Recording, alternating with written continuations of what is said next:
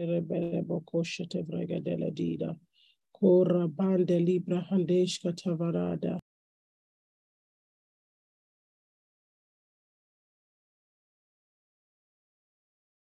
Rebedia kanda vaziga rabandosh katava. Yes, Lord Jesus, we ascend this holy mountain.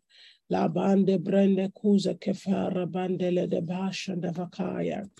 Oh, Zalamente Vila Nambrondos Kiba Tuza Tivaka, Zalabeida Vazonde Klina Mantoze Vekela Bashuda, Jambra Gadela Kazobarade Katamaladesha, Jambarokotoso Keparimandanda Barakazota Veladi, Kora Mante Bila Nontos Copeleada, Jambaradon Keperenendo Sopala di Capasata, Vele Domborondos Kipapale di la Catoza Kepala di la Daba, Jambonda Borodoski Palianda Vazekata, Jiko Paranendos Kefele di Catalamanto Loboros, Itamante la Kita Zuprende Beledoka, Calamanto Zucapale di Jadava la Keto Zobaladeka, Jalamanto Berededos Copale Vagida Labando Scopala, Jeko Pora Namansa Kepara Catala Bela, Jalamanto Cupares Gadevela,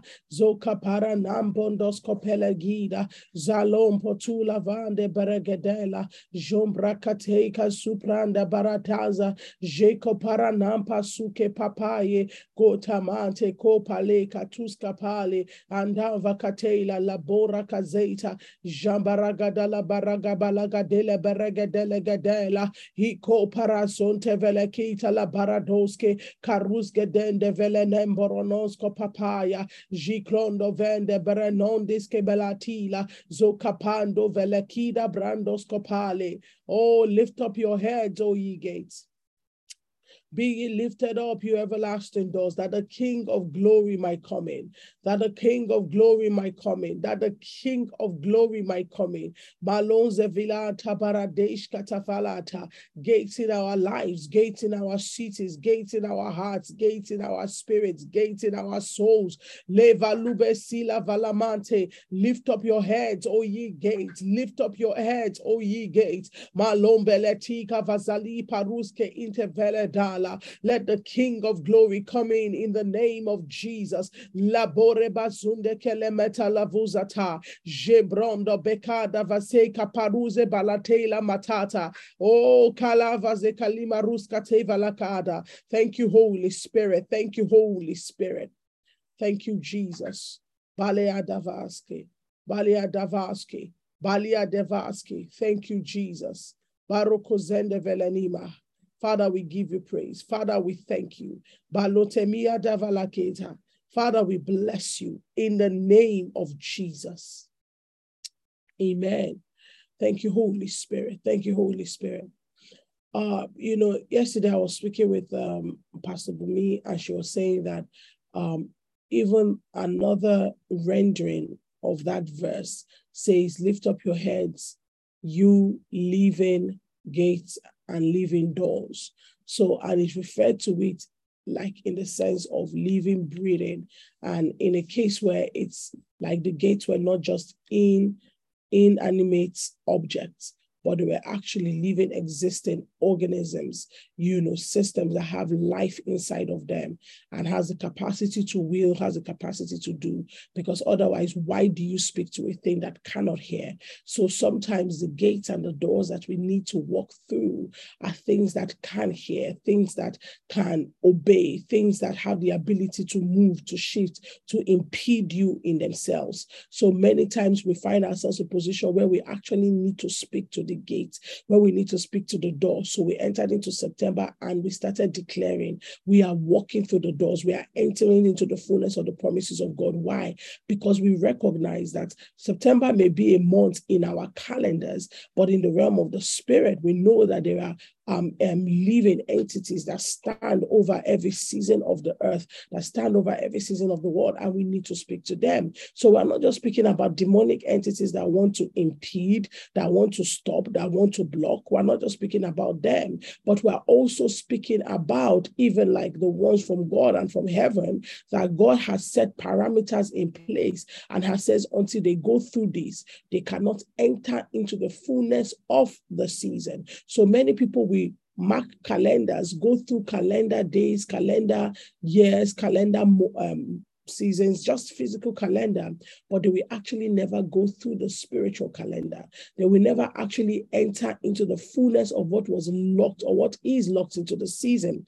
And that in itself is the reason why we wake up, we rise up, we pray, we push, we press, because we know that these gates and these doors are living, breathing, living, existing gates, living doors. And so we are able to stand in the place of prayer to declare what the Lord wants for us. And when Pastor Bambi was praying this morning, she kept, saying over and over again, we will be able to discern, that we should be able to know every single gate, every single door that you have allocated for us in this season. Father, we will not miss it in the name of Jesus. Those are the kind of prayers that you pray when you cross into new seasons, when you cross into new days, and you declare it and say, God, I will not be blind. I will not be blinded to the things that you are doing. I will not be blinded to the things that you are orchestrating. I declare that my eyes are open to see. I declare that my spirit is discerning enough to know what it is that you are working out. And so, Father, we give you praise and we thank you in the name of Jesus, because we will not miss anything, single thing you have allocated for this season, Father. It comes to us in Jesus' name. Amen. Amen. Good morning. I hope that many of us are always able to join the prayer call early, to join and start praying in the beginning.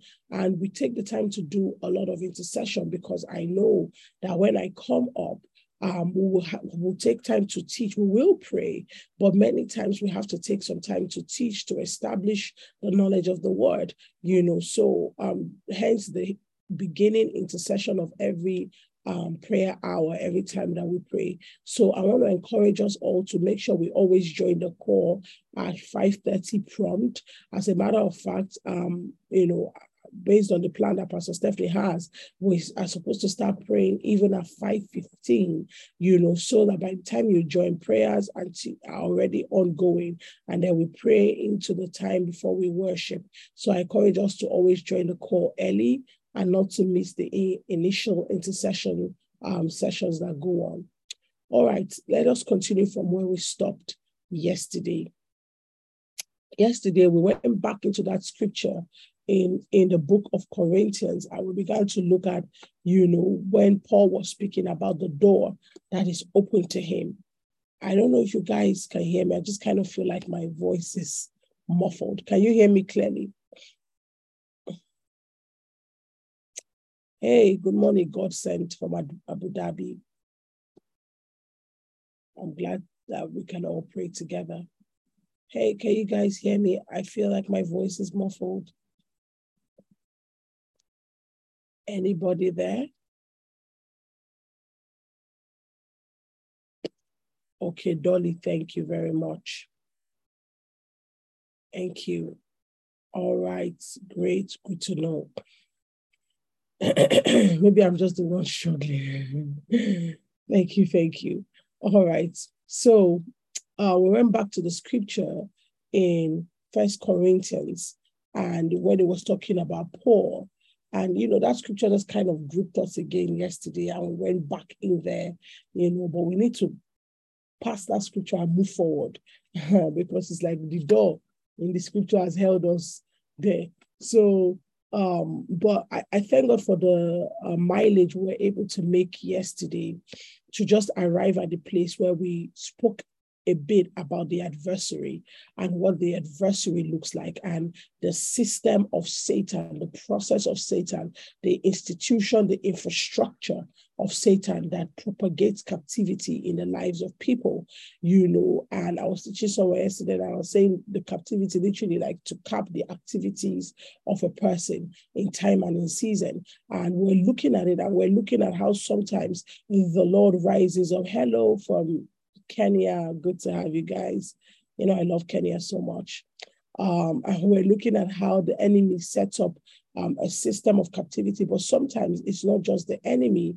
And sometimes we saw the different times in the Bible where God actually rose up, and the Bible will say, when it says, and the angel of God rose up to stand against XYZ person, the Bible actually will say in the original Hebrew version, and the angel of the Lord rose up as Satan against so. Then you then realize that, okay, sometimes when you use the word Satan, when you read it in Hebrew, it wasn't saying that the angel of the Lord rose up as Lucifer. No, he actually is saying that, just explaining that system of resistance and the system of opposition, the system of, being stopped and being pushed back from achieving your goals. So we ended yesterday by saying the most critical thing is to be able to tell when it is the Lord that is your adversary at a point in time, or when it's actually the devil, when it's the enemy.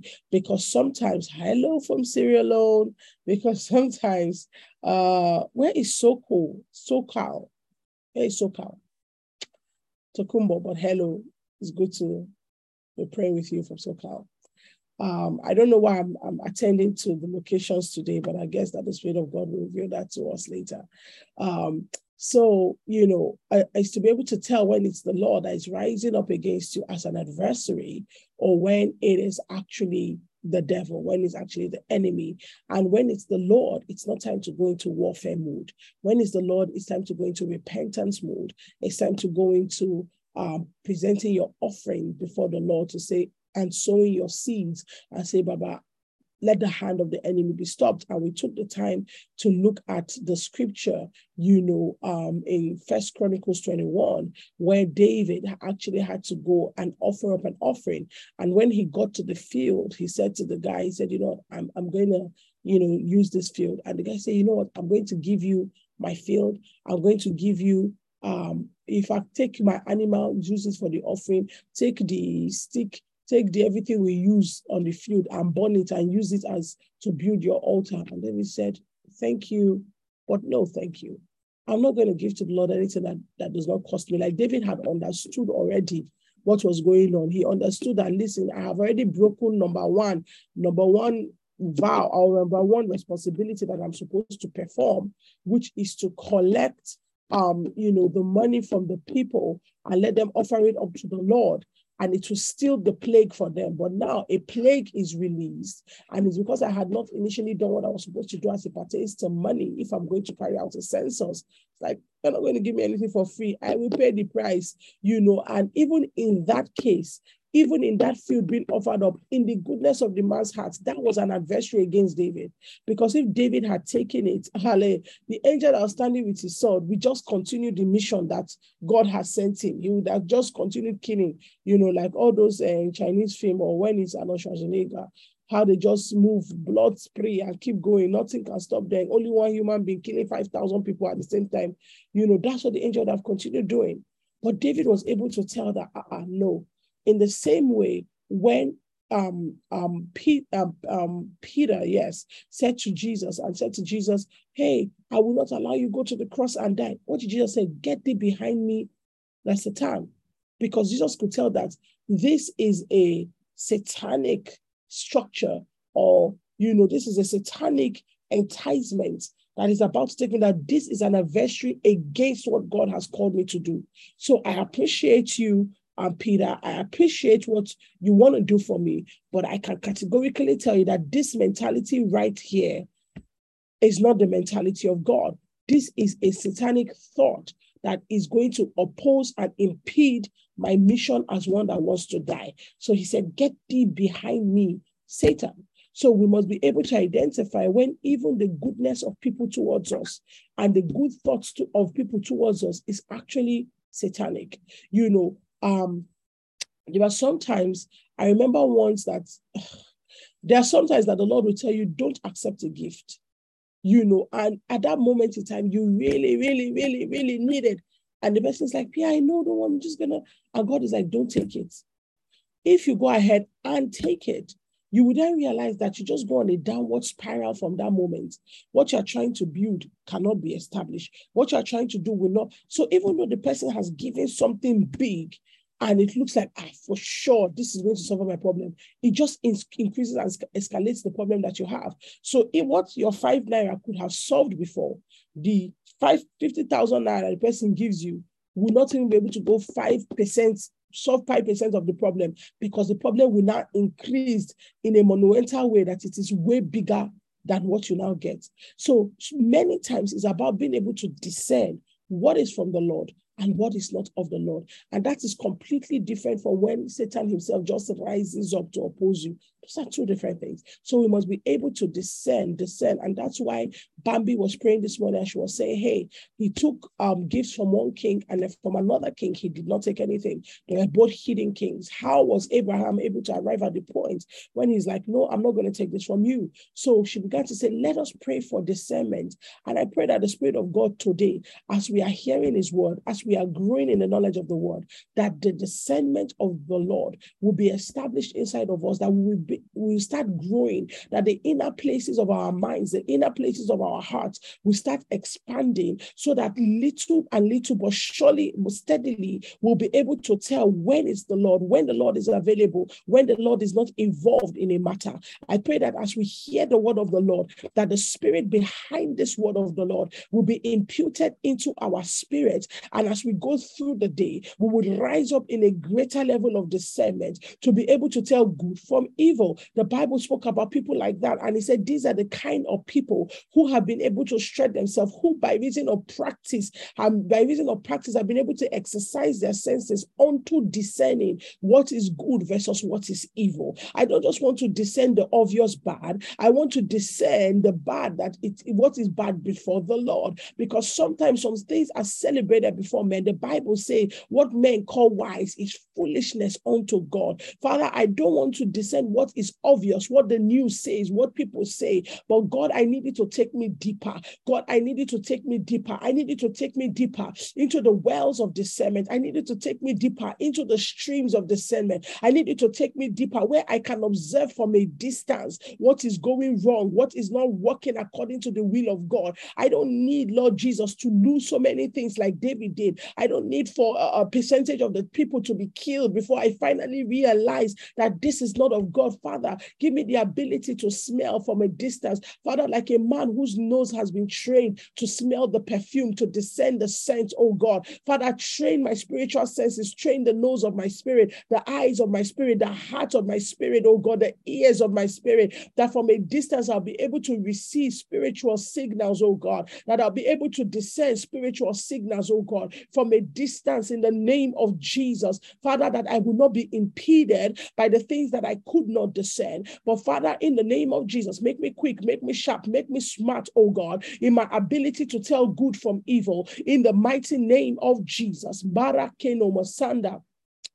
Hiboska fale baruske parade maradeska paradeshka. Shadombre inketuba. Jambraga dele porias katava. Zumbre kita kapare doske papa. Jalabante villa koparis katavale. Kiro no maskata. Vele kura jele baruska. Karamante lebanto paruska parapata sika televeta. Raga de baruske telenimbaruskata. Jingrom da barekasa. Come on, pray for yourself. That God will pull down walls of carnality inside of you, that God will take down gates of carnality inside of you, entryways into carnal dwellings and carnal thinking and carnal methodologies, that the Spirit of God will take it away and erase it and break it and shatter it, that there will be no infrastructure for carnality inside of you. Whatever infrastructures for carnalities that were embedded in you, that were established in you, even from your birthing days, even from your engagement with the world,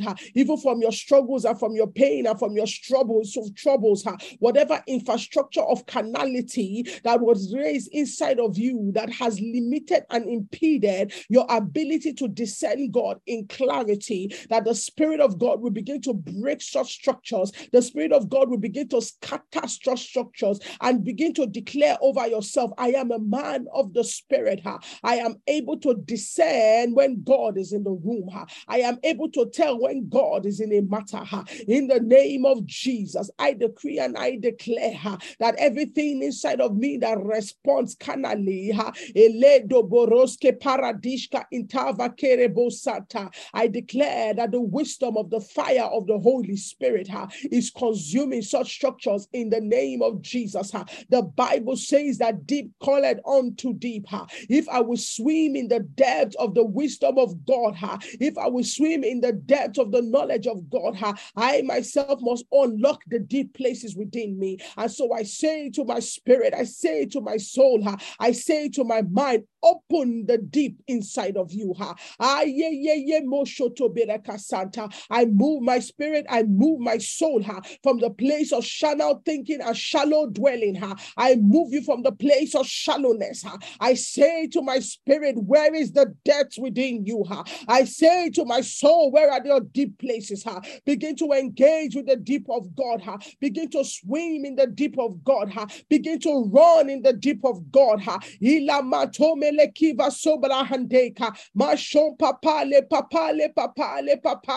ora gada da baraka seka parakate. Oh yes, Lord Jesus, barande kelemosha milondo brehinga zonda barake soko paradeta. Open the deep, open the deep, open the deep, open the deep. Aregedele bashuka pala. I call, oh God, for deep people into my life. I call for deep people, people who are deep spiritually, people who are deep physically, people who are deep emotionally, people who are deep mentally, people who have a depth of understanding of who you are and the operation of the spirit realm. My God, I say, Lord Jesus, as I break open the deep places inside of me, let it attract people who are moving in the same frequency. I begin to call deep relationships. I begin to call deep friendships. I begin to call deep business partners in the name of Jesus. Father, I know that there are hidden riches in deep places, in secret places. So God, I begin to call for the wealth hidden in the deep, the wealth of knowledge, the wealth of creativity, the wealth of impact. My God, I take myself away from the shallow places of life. I say to my spirit, you have the ability to engage in the deep. I put on the oxygen tank of the spirit. I put on the oxygen tank of the spirit. I put on the armor of God. I put on the word of the Lord. I put on praying in the Holy Ghost. I say to my spirit that you have a new kind of culture. It is the culture of the armory. It is the culture of the equipment that makes it possible for you to survive in the deep. This morning I take a deep dive. I take a deep dive. I take a deep dive in the name of Jesus. I rebuke fear. I rebuke timidity. I rebuke anxiety. Anything that keeps me from going into the deep places of God, I rebuke you in the name of Jesus. I rebuke you. I rebuke those words that say, you know, I just want to be here. I don't want to get into all these church things. I don't want to get into this kind of deep, spooky Christianity. I rebuke that mindset in Jesus' name. I rebuke you. You will no longer impede me from observing the wealth that God has placed in the depths that is inside of me. I rebuke those thoughts and I embrace the deep swimming. I embrace it in the name of Jesus. I embrace the deep. Matome like kapale. Izombra eke boriaka zante boriaka kapare libonsa parade koreba sanda boriaka teba boriaka sota baraketo boroko sende rekaparakisa. I raise up for myself in the spirit realm facilities of the deep. Facilities of the deep. Even when I am unconscious about it, Father, let these things, let these prayers that I have prayed, let them become spiritual facilities, oh God, that are constantly facilitating and enabling me to come into deep places. Even when I'm unconscious and I am just even walking around or talking to people or eating, Father, let the deep be calling unto me. Let the deep be calling unto me. Let me not be able to survive or be comfortable in shallow dwellings. In the name of Jesus, Velema Tobia Kazata. Vele, vele, vele, vele, vele, vele, vele. Lift up your heads, you living, breathing doors and gates, that the glory of God may be revealed through my life.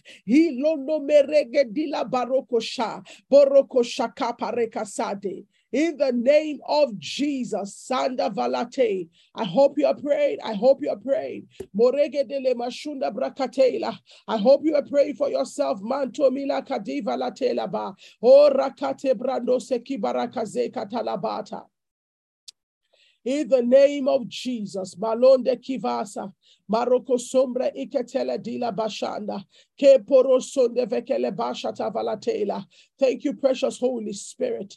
Thank you, precious Holy Spirit. Mantoki, Mantoge Barahasita. Thank you, Lord. Thank you, Jesus. Thank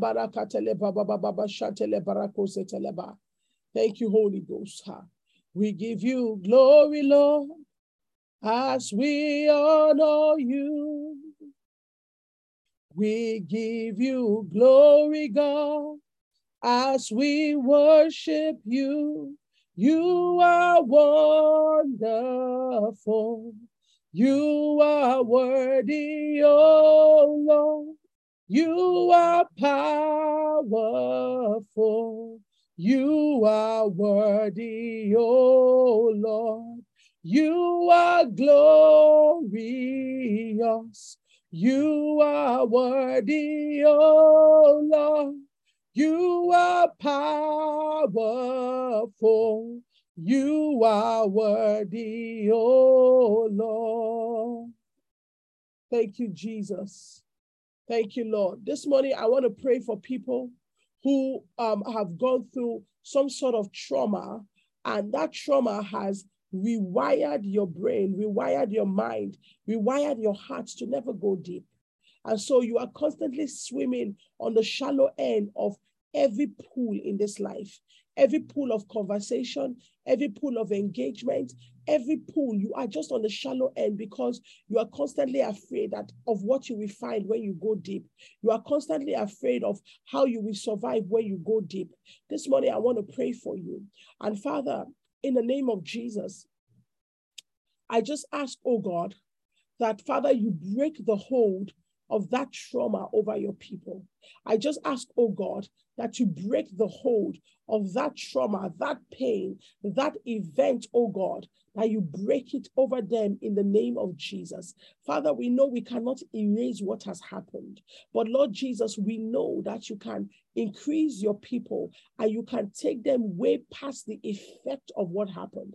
God, we are not denying that it happened and it existed, but God, we are saying that by the power of the blood, move them, shift them away from the effect of it in the name of Jesus. God, what we are praying for, only you can do it. Only you can break the hopes and the aspirations of hell. Only you can completely shatter the mechanizations of Satan that he has set in place, and he had vowed to himself and said, surely with these things I have done, there is no way this one will not be taken down. Only you can completely disgrace the wisdom of hell. So God, we ask that in the name of Jesus, that you disgrace and you scatter and you shatter the expectations of darkness, that which they were hoping to achieve by reason of this breaking, by reason of this pain, by reason of this problem, by reason of this abuse. Father, let them not achieve it in the name of the Lord Jesus. Let them not achieve it. Let it not come to pass. And so God, I ask that yes, what has happened.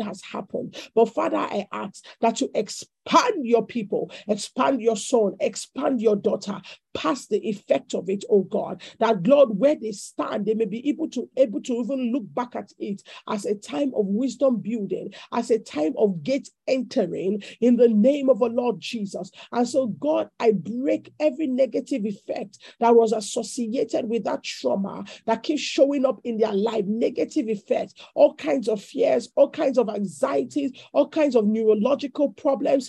Father, right now, by the blood of Jesus, I rebuke it. And I say to that Satan, that demon that is lurking in the corners of the heart and the lives of those people, hiding behind pain, hiding behind shame, hiding behind fear, that demon that now propagates itself as anger problem, memory loss, physical bodily pains and aches, I rebuke you in the name of Jesus, and I say, come out in the name of Jesus. You have no place inside of these people. This morning, if you are here and you are dealing with trauma and the effect of trauma over your life, I want you to begin to say, I disassociate myself from the effect of what I went through. I break the hand of the effect of what I went through over me. I receive the healing of God. I receive the deliverance of God. I receive the liberty of God. This day I say that by the power of the Holy Spirit, I no longer walk through those doors. I no longer walk through those gates. I pull myself out of the hold of the gate of trauma and I shut the door by the power of the Holy Spirit. Come on, pray for yourself. Pray these prayers over yourself this morning, because the Spirit of God is here to heal and the Spirit of God is here to deliver. Let deliverance begin to happen in your life in the name of Jesus.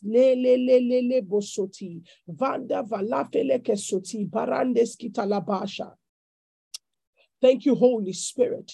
Thank you, Holy Spirit. I receive the washing.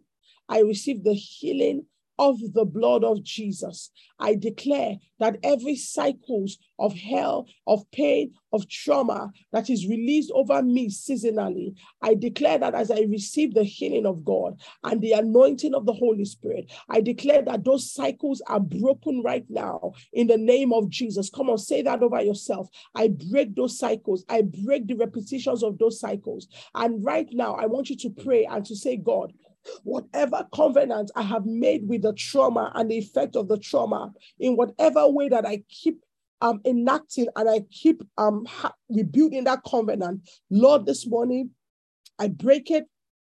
And I set the blood of Jesus between me and the experience. I set the blood of Jesus between me and the experience. The Bible says that the blood of Abel cries out from the ground, and the blood of Abel is crying out for penalty for the sin and payment over the life of Abel for what was done to, for over the life of Cain, for what Cain did to Abel. And so what trauma does is that it releases a voice that is constantly saying, oh, that, if this is the effect of what was done, you must be in pain, you must be sad, you must be broken, you must be sick by reason of what happened to you, you must walk in shame. That trauma is constantly speaking. But today, say, I place the blood of Jesus between the trauma and myself. I place the blood of Jesus between what happened and myself. The trauma might even be a mistake you made. I just saw a man, you are dealing with business trauma, the trauma of making so many mistakes in your business.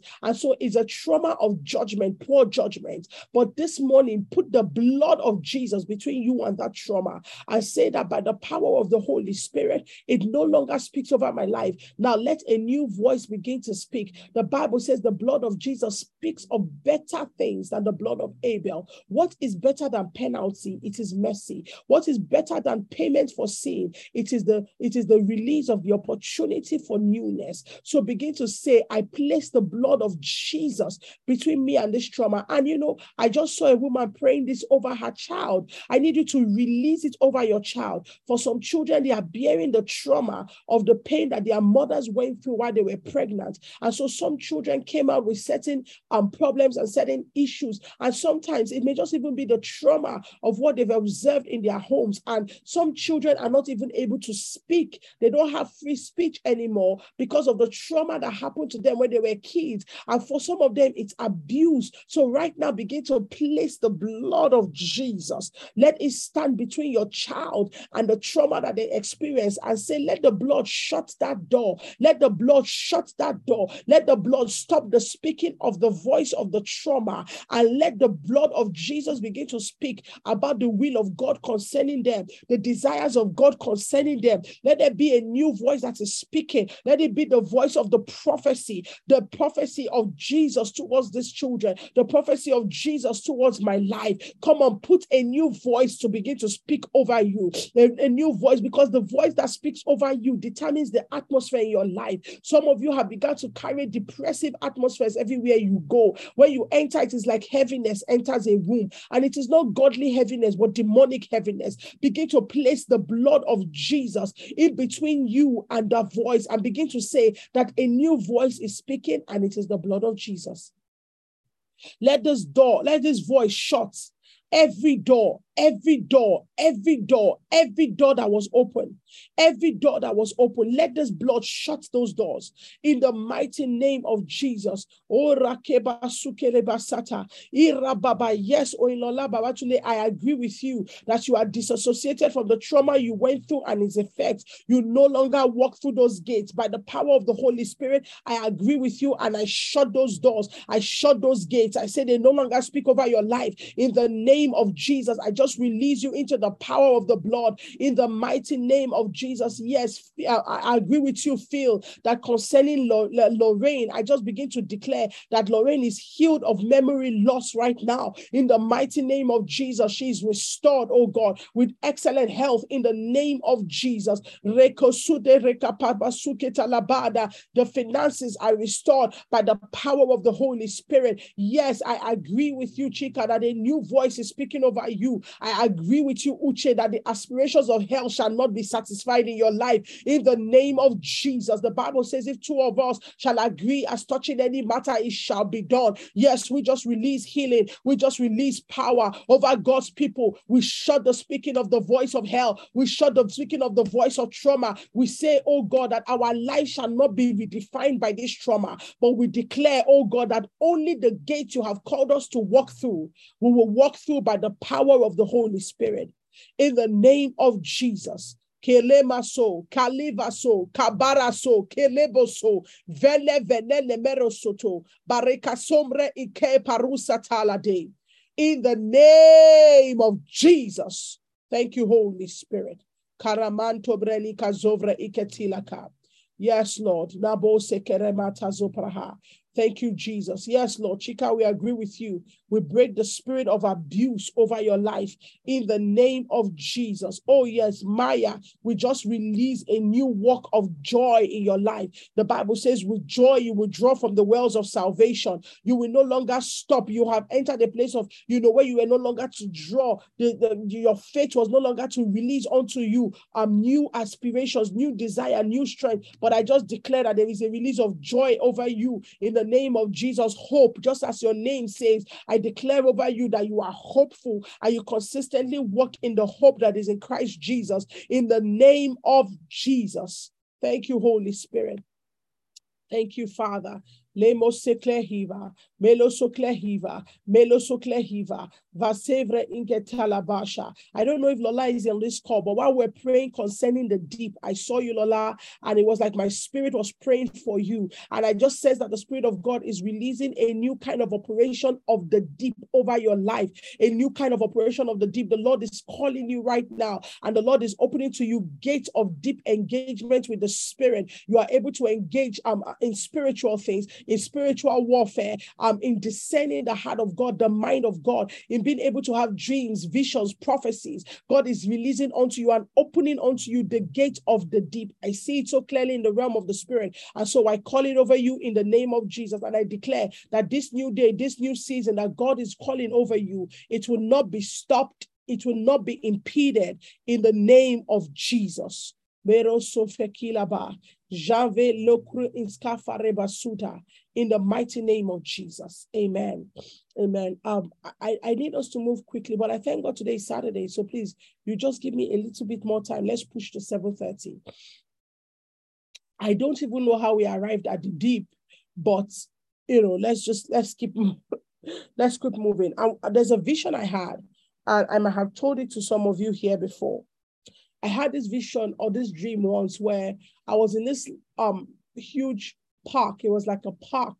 You know the way you have parks in foreign countries, you have fountains here and there, you have children playing, you have birds, just landing and people feeding the birds and, all kinds of things. So I was in this park and I was talking with a group of friends. And then I saw, while I was talking, an angel of the Lord came to me and said to me, Isi, I have a message for you from God. And I was like, okay, go ahead. And he said, but I need to show it to you. And I was like, all right, what's this message? What do you have to show to me? And he said, follow me. And then he took me to a pool in the park. And I was like, oh, how come I didn't notice this pool here? It wasn't so big, maybe just like, maybe like 11 feet or 12 feet by 12 feet or something like that. It wasn't so big, but then you could tell that it was really deep. And while we stood in front of this pool, the angel of the Lord said to me, he said, jump into this pool. When you jump into this pool, you will see a golden door. And when you open the golden door, you will come into the fullness of the glory of God. And as he said it, he disappeared. And I realized that it was an invitation from God to come into another level of revelation and glory operation. But the problem was, when he said it, all my mind could see was when I jump into the pool, that feeling of drowning, that feeling of suffocation, while I'm trying to look around for the golden door, how would I feel? Will I be able to breathe? Okay, when I open the door, will I enter into another realm where it's not water anymore and then I can breathe freely? All I was thinking about was the possibility of me dying. So I was there. I didn't jump in. So everybody that passed, I would say to them, hi, the angel of God said to me that if you jump into this pool, you see a golden door. When you open it, you'll come into the fullness of the glory of God. And as soon as I say to the person, boom, the person jumps into the pool. They don't even think about it and they just jump in. Another person comes, I say, here, listen, guys, the angel of God said to me, and the person jumps in, and people kept jumping in. And I never jumped in. And at some point I said, no, Isi, you have to jump in. Isi, you have to jump in. And I found two people, that were walking by. I said, look, we're going to jump in together. Okay, we're going to jump in together. I said, so we're going to go now. 1, 2, 3. And before I could say jump, I started waking up. And as I was waking up, I heard the Spirit of God saying, I had this vision in, I think 2012 or something like that. I heard the Spirit of God saying, Isi, this is your greatest problem, your fear. And I said, fear? I'm not a fearful person. And as I said, I'm not a fearful person. I said it from the point of, I can confirm whatever I need to confirm. I can say what. As a matter of fact, God, I've been praying that you should curb my boldness. How can you say my fear? And he said, not fear as you know it, but your fear of heights. And I woke up. And as he said, your fear of heights, I knew the height he was talking about. I knew he was talking about the height of being known, of being separate, the fear of being glorified above others and stuff like that. And then I woke up, and immediately I woke up, I just rolled to the floor, from the bed, and I was like, Lord, deliver me. Lord, have mercy on me. And as we were praying this morning, the Lord reminded me of that vision. And I feel like the Lord has invited a lot of people to certain doors. But the problem is, the door is not standing right in front of you. The door is in the deep of God. So you need to jump into the deep places of God's perspective, the deep places of God's heart, the deep places of God's position concerning the matters in your life, concerning what is going on, to be able to see the way the Lord sees it. And for a minute, it might be like you feel like you're suffocating. It may be uncomfortable. But the truth is that there are certain levels of operation you don't enter into until you enter into the deep. One day, one of my mentors, counselors, she was speaking with me, and we're talking about something that I was dealing with. And while she was speaking to me, I was there. I was saying, you know what, I can't do this, ma. I can't go through this. Like I just can't. I don't know how. And she said to me, she said, P.I., you have to try. She said, you have to try. She said, I see it so clearly. When you are able to deal with this, and to deal with it effectively and to enter the heart of God in this matter. She said, I just see that you're going to come out on the other side. She said, you're going to come out on the other side an apostle. She said, this is how apostles are born. You know, and I don't think she in the moment, she knew the weightiness of what she was saying. Like she looked for the word and she said, used the word apostle. And as soon as she said it, I understood what she was saying. I understood that she wasn't talking about, and he ascended on her and he gave gifts unto men, but rather she was talking about the unlocking of the gifts, the key that will open that door. That's what she was talking about. And she was saying, trying to say that, you know, when you have gone through this, it now qualifies you to be, anywhere you see the door, you shatter it. Anywhere you see the door, you break it. Like you notice the door so easily. I like, this door, I've seen it before. And I know where this door is trying to take this person to. So I pull you down in the name of Jesus. Get out. You know, because you cannot judge a disobedience that you have not first judged inside of you. You cannot judge it externally. So because you have reached depths and places where your decision-making was so tried by reason of pain, by reason of fear, but you did not respond to the desires of Satan. Rather, you took the route of God. How be it painful, how be it hard it was, when you break out on the other side of that, something has happened to you. You too, you have become a doorway infrastructure, so that everybody that walks into your life walks into something powerful. Everybody that walks into your life walks into an orchestration and an operation of God. So this is how people move from being men into becoming gates themselves. This is how you move from being an ordinary individual into becoming a door in yourself. You know, so you have to be able to jump into the deep, to launch into the deep. So sometimes God invites you and he just opens, wham, one new season in your life. It's like when you're swimming in a pool that was not well constructed, and you are going in the pool, it's just like this, and next thing, bam, there's just a sharp fall in the pool, and you're like, what's going on? What's going on? I mean, 1 second ago, my feet was touching the ground, and the next second, I'm in the deep end. That's what it's like sometimes with God. And God is just taking you, you're just on the deep of, oh, you know, well, okay, I'm cool. I understand this, I've mastered it. And bam, he just throws you into one sharp dip. And you have the choice to say, you know what, I'm just going to use the only energy I have to pull back into where my feet can stand. Or I am going to master the deep. I'm going to master this side of the pool. I'm going to master it and learn to keep my head above water, even when my feet cannot touch the ground. It's a new kind of skill. It's a new kind of expertise. So I want you today to receive the deep of God. You are like, man, I've never made this kind of mistake in business before. My goodness, I'm just going to pack it up and run away. Don't do that. Stay in the deep and have a deep conversation with the Father and say, God, how did I make this mistake? God, how did I enter? How can I come out of this? How can a man be rescued and resuscitated from such a situation?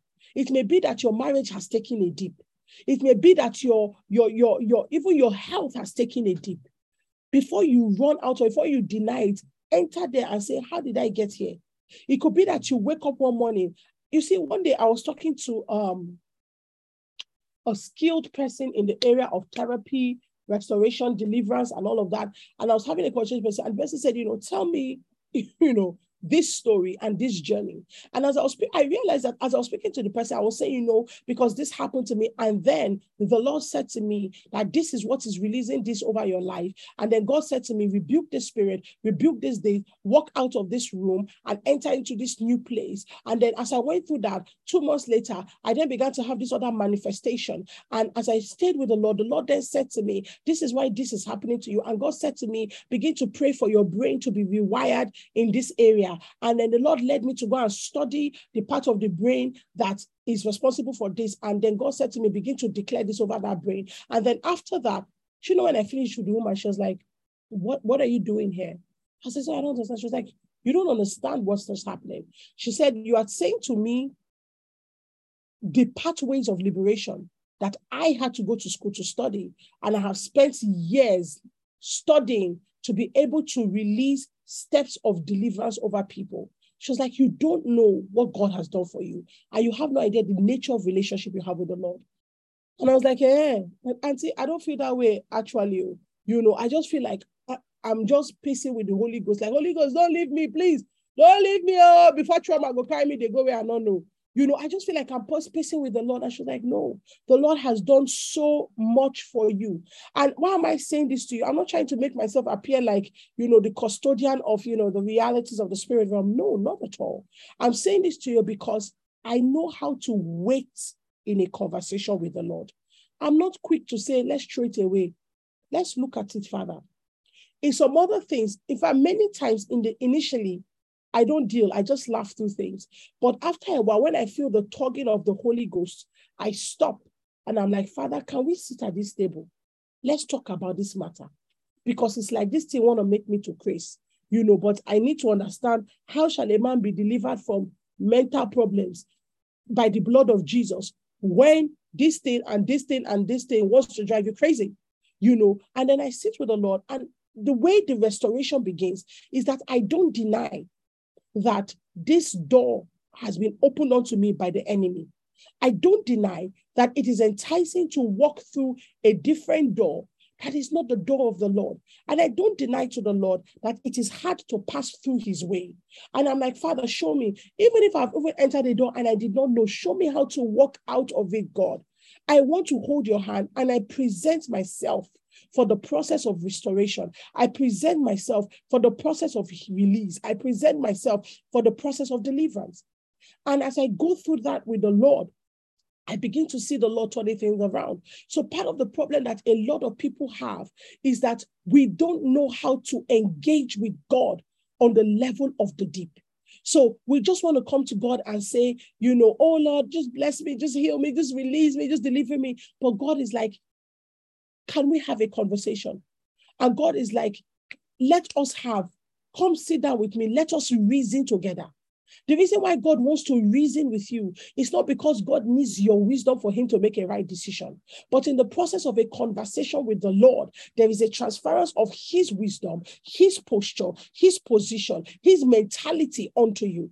And when God begins to transfer that onto you, you begin to expand and take the same position that God has in the spirit realm. And that is how certain things are broken off you. Because I always say to you that there are certain deliverances that happen to people that don't happen when you are in a church, or don't happen when you are in a big deliverance meeting. Sometimes it is when you hold truth, and you hold the truth in the place of prayer, and you say to yourself, you say, God, I know, and I can see how I have embraced a lie and a position, and I see it out working inside of me, and I see how it has changed my character, and I see how it has started making me evaluate life in a certain way, and I see how I started behaving. I've seen the values I have upheld. Father, I renounce it by the blood of Jesus, and I want to take your truth. I want to take your way. I want to go into the deep with you. Hey, Rabaka. In that moment, sometimes you are screaming. I'm telling you, something is leaving you. The workings of hell are like you are vomiting all kinds of strongholds out of you. And you get up from that place of prayer, that corner in your room, and you actually feel lighter. You feel the air of the Spirit just blowing over you. That's not the time to walk away from what the Lord has done. Keep reenacting, keep speaking that deliverance over yourself over and over again, until you fully walk out of that room that you entered by reason of the deceit of hell. And then when you walk out of it now, enter into God's opinion. Enter into God's option. You know that word in the Greek version for glory in the Greek is actually the word doxa, and doxa means opinion. So the way that the glory of God is released over a person is that you enter into the opinion of God. At that point in time, one time the opinion of God may be fight, and another time the opinion of God will be surrender. So you have to consistently say, God, what's your opinion? What's your opinion?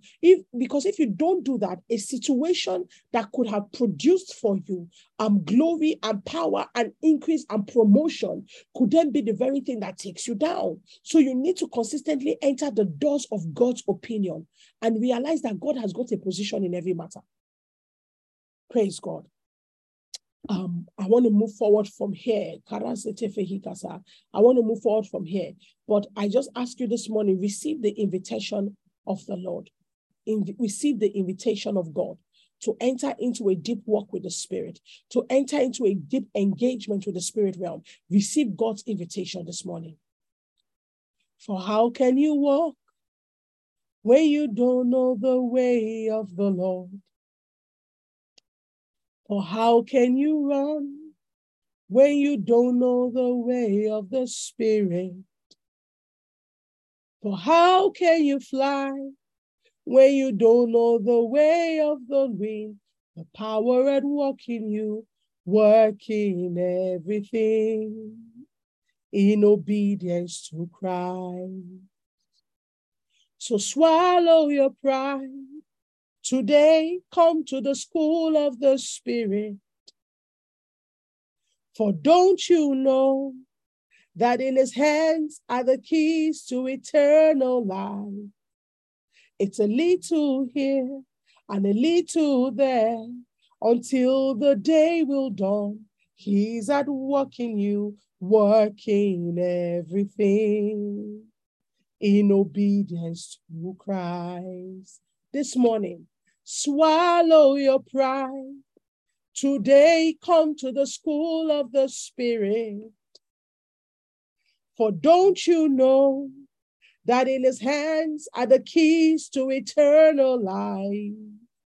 It's a little here and a little there until the day will dawn. He's at work in you, working everything in obedience to Christ, realigning everything in obedience to Christ. For he's the Holy Ghost, Spirit of the living God. He's the Holy Ghost, scepter of the King of Kings. He's the Holy Ghost.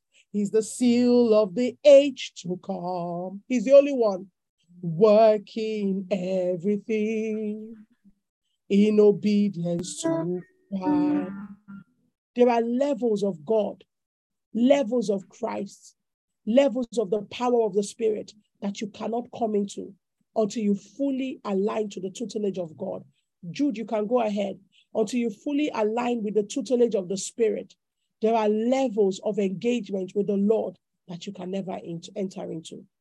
So this morning, can you allow the Lord? Jude, you can go ahead. I can see you want to play that song.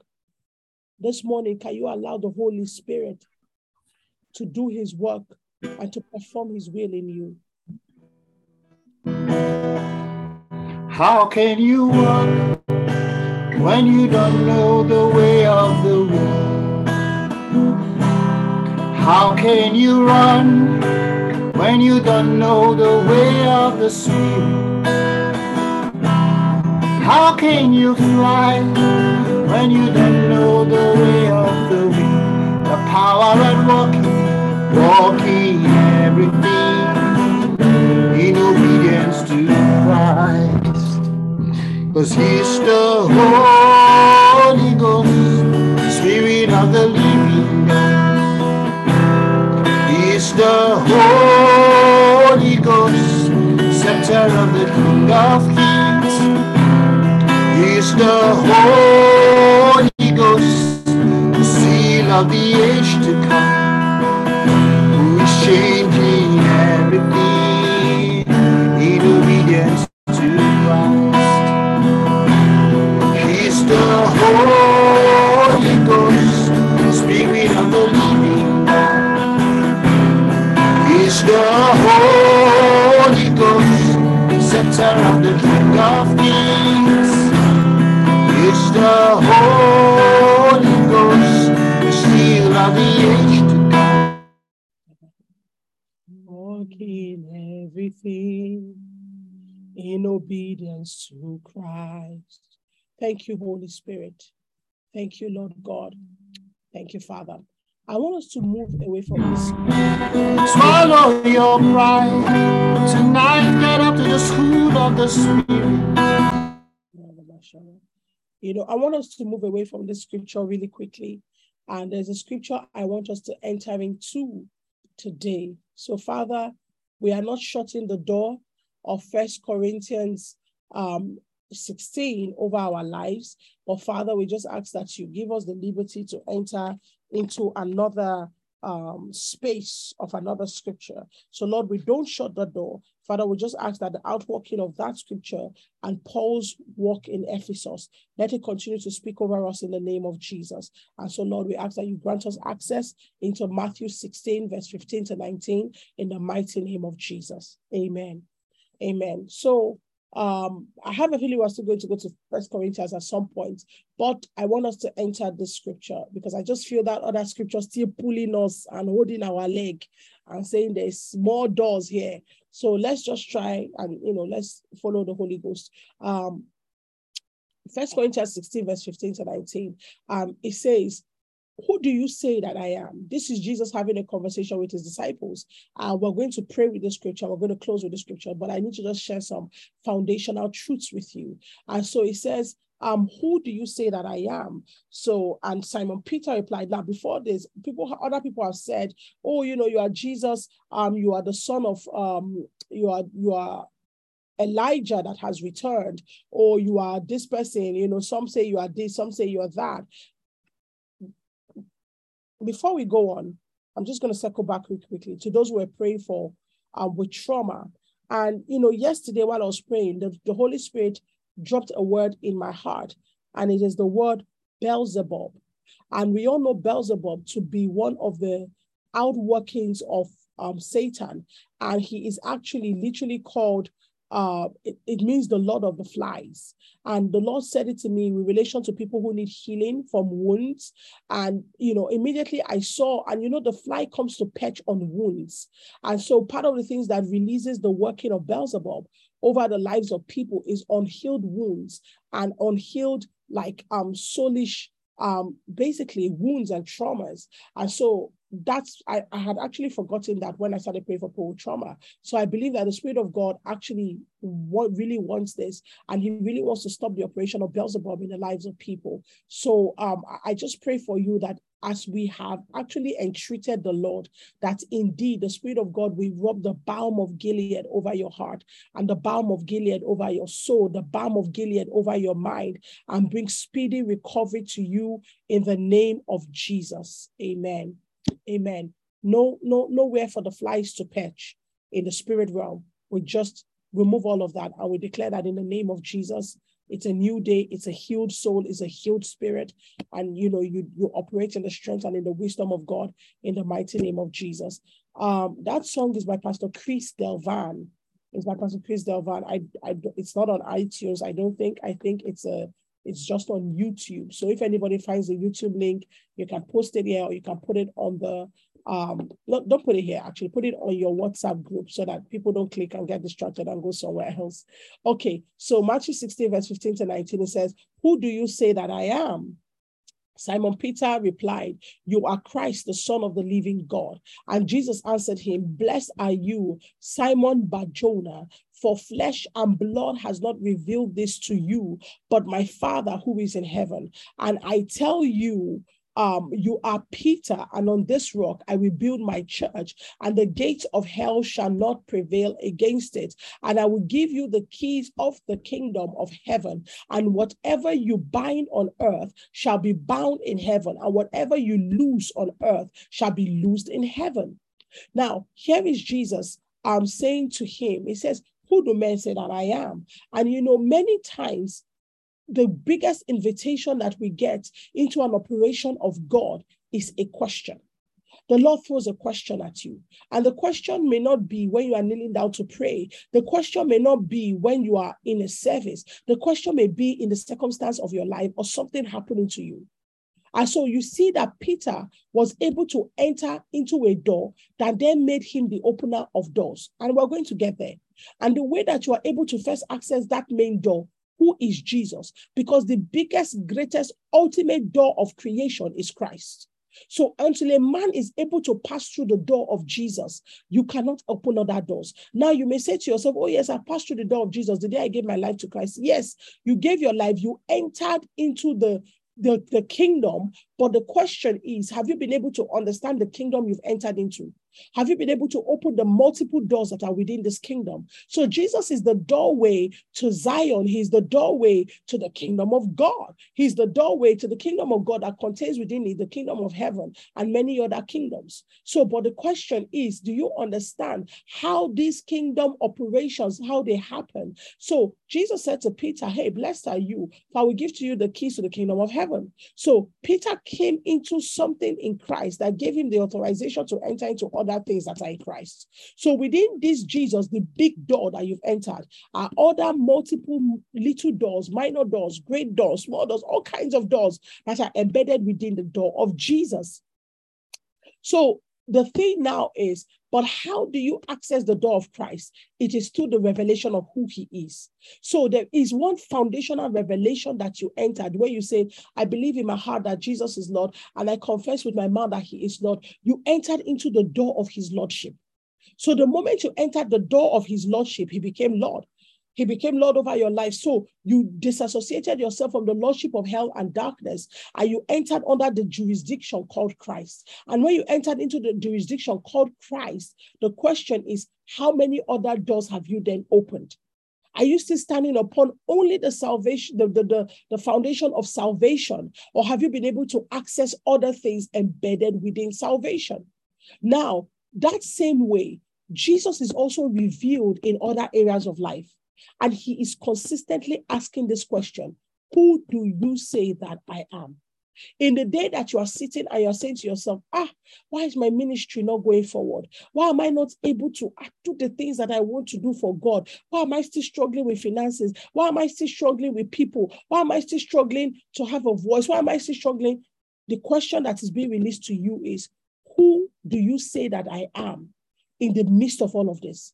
What is the opinion of Christ in your current situation? It is always a conversation that pulls you into the door of life or the door of death.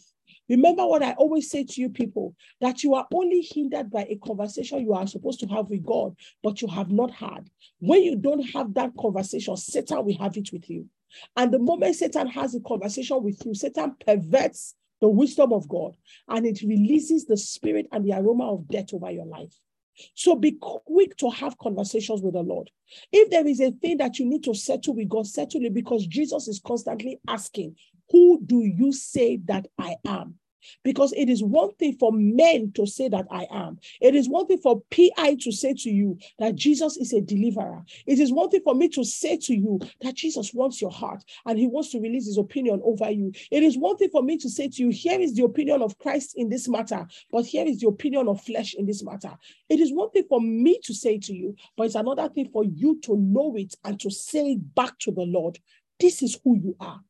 This is your position. This is your posture. The moment you are able to find the opinion of God, the moment you are able to search out the wisdom of God in the midst of the situation of your life, it opens a door to you.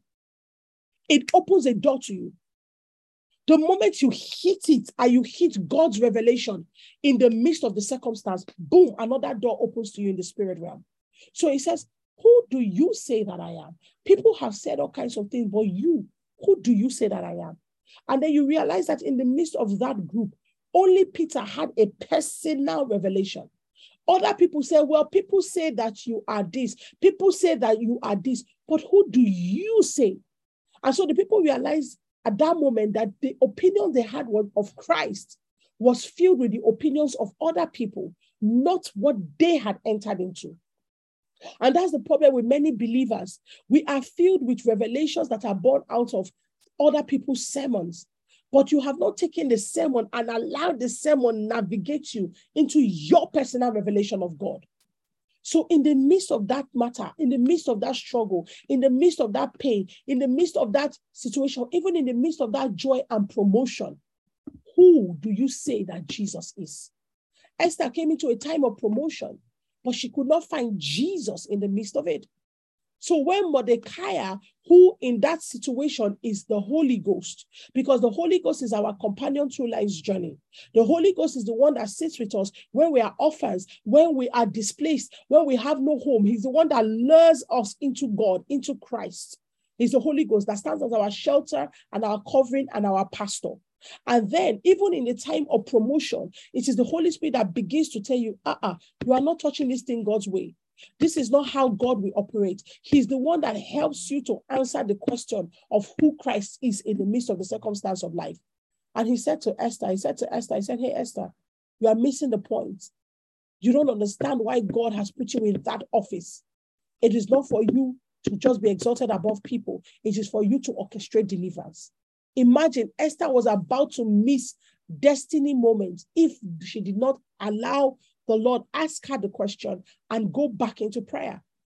So when Mordecai said that to her, she said, give me 3 days, let me fast and pray. Give me the first 7 days of September, let me go into prayer and fasting. Then I will come back and I will tell you what we shall do. Do you understand what I'm saying?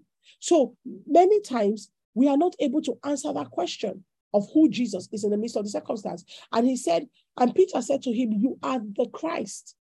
You are the Son of the living God. You are not just the Christ, the anointed one, because that's what the Christ means. Christ means anointed one with the anointing. So you're not just the anointed one with anointing, but you also have a heritage. You also have a lineage. You also have a place you have come from. You are the Son of the living God. So he was not just able to speak about Jesus's position and Jesus's power and Jesus' official position, but he also spoke about Jesus' position as a son. So in every situation that is given to you, there are always two things. There is always the position of the anointed and the anointed one that can break yokes, that can shatter. But there is also the position of the heart of Jesus. So that's why many times when situations happen to us, you hear people say, I say fire over my enemy. Anyone that rises up to say that I will not prosper, fire, may you be destroyed. May your own table break. May you also not prosper. That's you utilizing the anointing. And it is possible you can say those things and those things happen to those people. But he's not just the Christ. He's also the Son of the living God. He also has a DNA, a nature, a heart, a perspective. So whenever you are approaching Jesus or answering the question of who am I in the midst of this situation, don't only burn in the anointing and in the power of how the yokes can be broken and how the damage can be done to darkness. Also sit back and say, okay, I hear, I see, and I feel like calling that fire over this city. But Jesus, I want to know your heart. I want to know your heart towards the people. I want to know your mind. Look at Abraham negotiating. And recently I heard a minister say, it wasn't just Lot that Abraham was negotiating for. Because Abraham was negotiating for different people. He started with a big number. I said, what if you find this number of righteous people? Would you please spare the city? What if you find... Now, it's possible to say Abraham did not know how much Lot had grown. Maybe Lot had plenty grandchildren. God, will you spare? That wasn't it.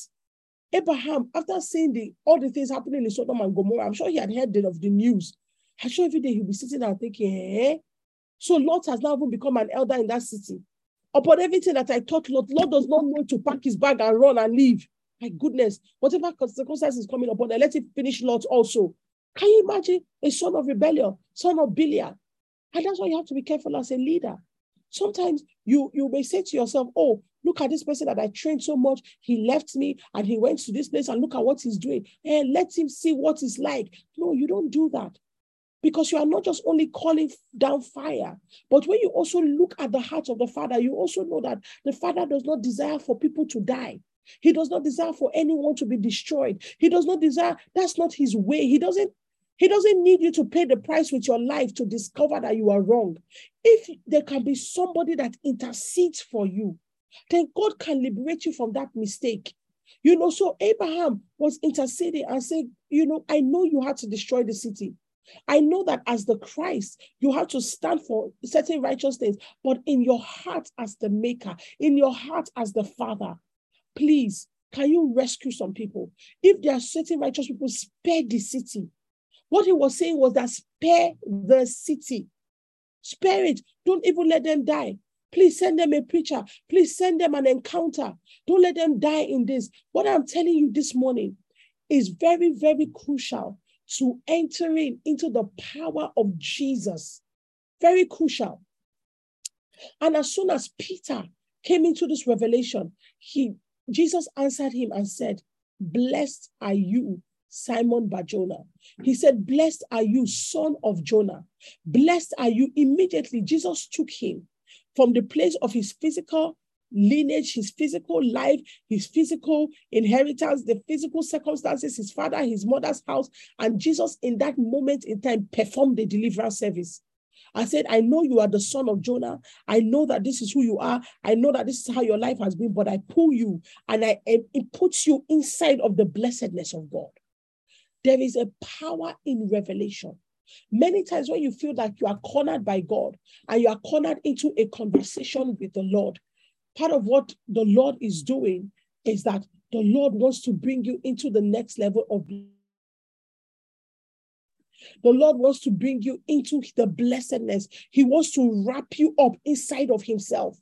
So he says, "I take you from being the son of Jonah and I put you and I embed you within the blessing of God." Remember what God did to them in Genesis. He says, "And God made them and God blessed them." Then it was after the blessing that God says, "Be fruitful, multiply, fill the earth." They were now able to begin to manifest different characteristics of the Godhead and the God life. So what needs to precede the manifestation of the God life is the blessing of God. But what releases the blessing of God is when you push to find the opinion of God. When you are able to say, "Here is Christ in the midst of this matter. Here is God's opinion in the midst of this matter. I'm not just searching for my own opinion, but here is what the Lord wants." I remember one day I was in such a struggle. I was in such a tussle.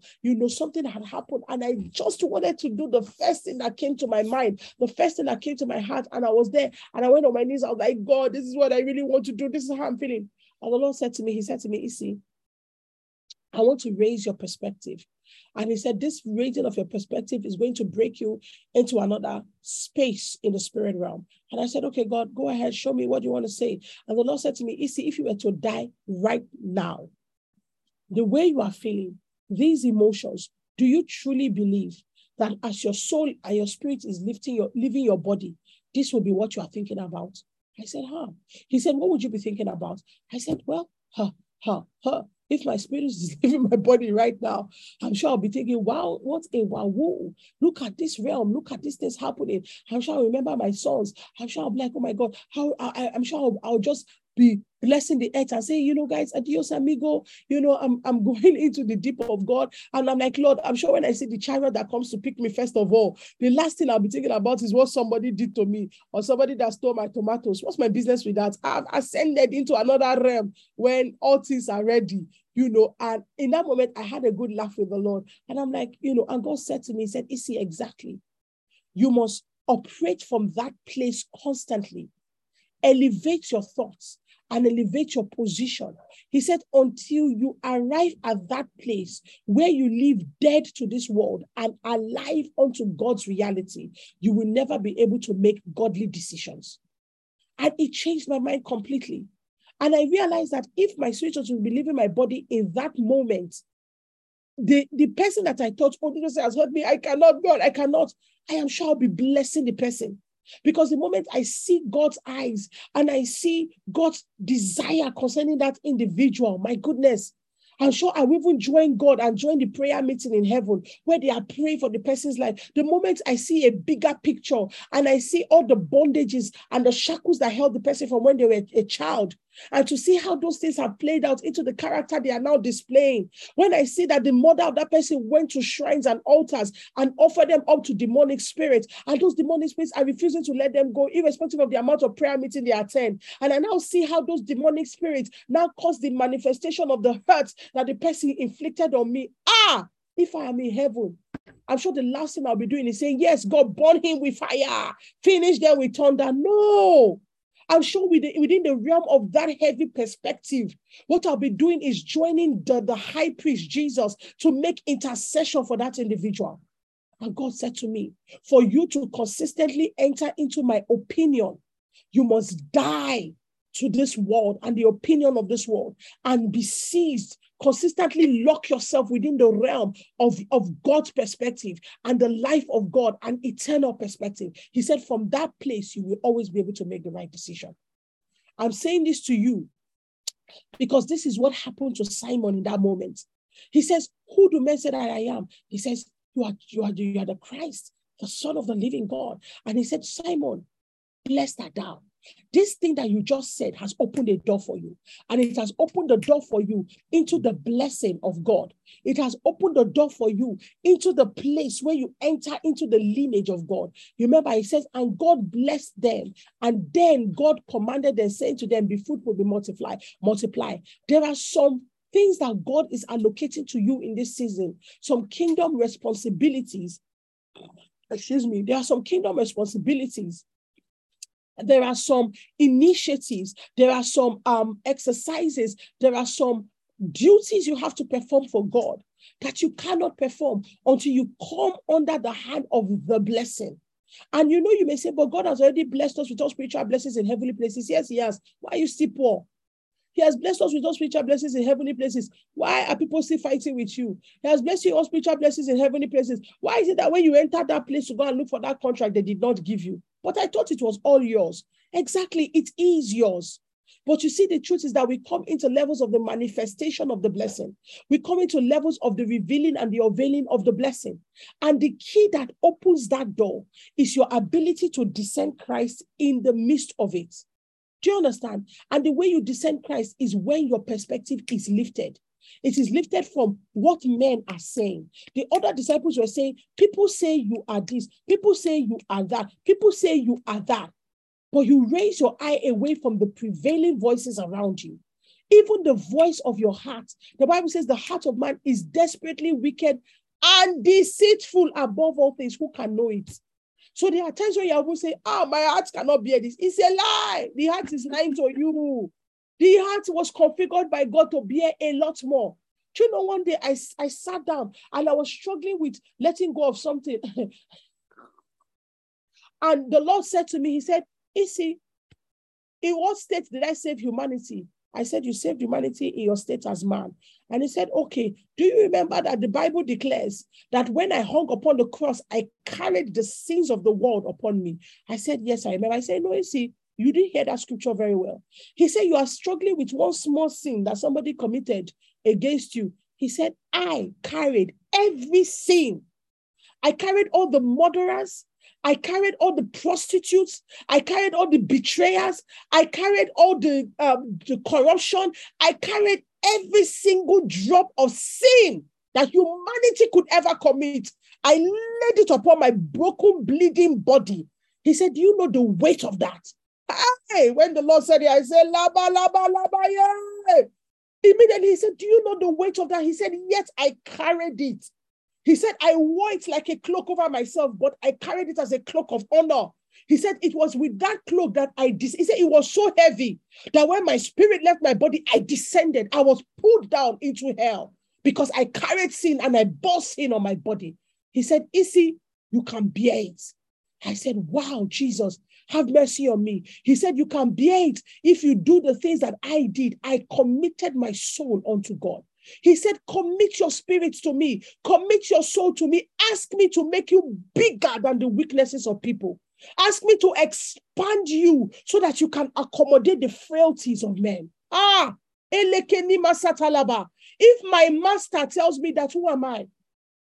Who am I? So what was happening right there was I was answering the question of who is Jesus? Who do men say that? Who do you, Issy, say that I am in the midst of this? If you say, oh, no, you can't, then what you are saying is that Jesus can't. He said, if I could, then you can. He said, you just have to be able to find the wisdom and the pathway by which I arrived at that manner of strength to be able to bear that amount of weight. He said, you can. Did I not say to you, I will not give to you more than you can bear? He says, if you feel like you can't bear it, but yet you are sure that I am the one that has brought you to this point, he said that what you need is increased capacity. Increased capacity. And capacity is not just that, okay, I can take anything. No. But the increased capacity also comes with the wisdom of God to navigate through that circumstance. Because when Jesus descended into hell, Jesus did not just go there and say, here I am. Oh, your lawful captive, take me. Oh, woe is me, woe is me. Anything you want to do, Satan, do with me. No. That is not what it means to increase and bear the frailties. So when you increase to bear the frailties, something else also happens. The wisdom of the God's deliverance enters your head. And then God begins to show you, not turn left, turn right. The Bible says how Jesus beat them up in hell. He beat them up. He dealt with principalities. He dealt with power. They did not see it coming. Because what they saw was a weak, frail body hanging on the cross. They did not see levels of wisdom being unveiled. They did not see warfare strategy hitting Jesus by reason of what he did. They did not believe that he could defeat them in their own turf. That is what happens to you when you open the door of the question that Jesus asked you: who am I in the midst of this pain? Who am I in the midst of this loss? Who am I in the midst of this your struggling business? And you answer the question, and you enter into the place where you get into the reality of who Jesus is. Something happens to you. You may feel weak in the physical, but in the spirit, a new kind of strength comes to you. And that strength is followed up with wisdom. That strength is followed up with strategy. That strength is followed up with intelligence, warfare intelligence, intelligence for the next level of liberation, for the next level of promotion, for the next level of strength, for the next level of grace. Those things follow you. The moment you follow God, you follow his kingdom agenda. What I'm saying to you today is a key. It's a key that will be opening all those other doors that are embedded within Christ. It's a key that will bring you into the realization of he has blessed me with all spiritual blessings in heavenly places. It's a key that opens those spiritual blessings in heaven. This is the key. Who is Jesus in the midst of it all? Anybody that is close to me knows that I always do that. After I have said all the, forget the matter, I pull back and then I bought. What is the heart of Christ in the midst of this? The moment you do that, you change the table, you change the conversation, you spin it on his head, you confuse Satan.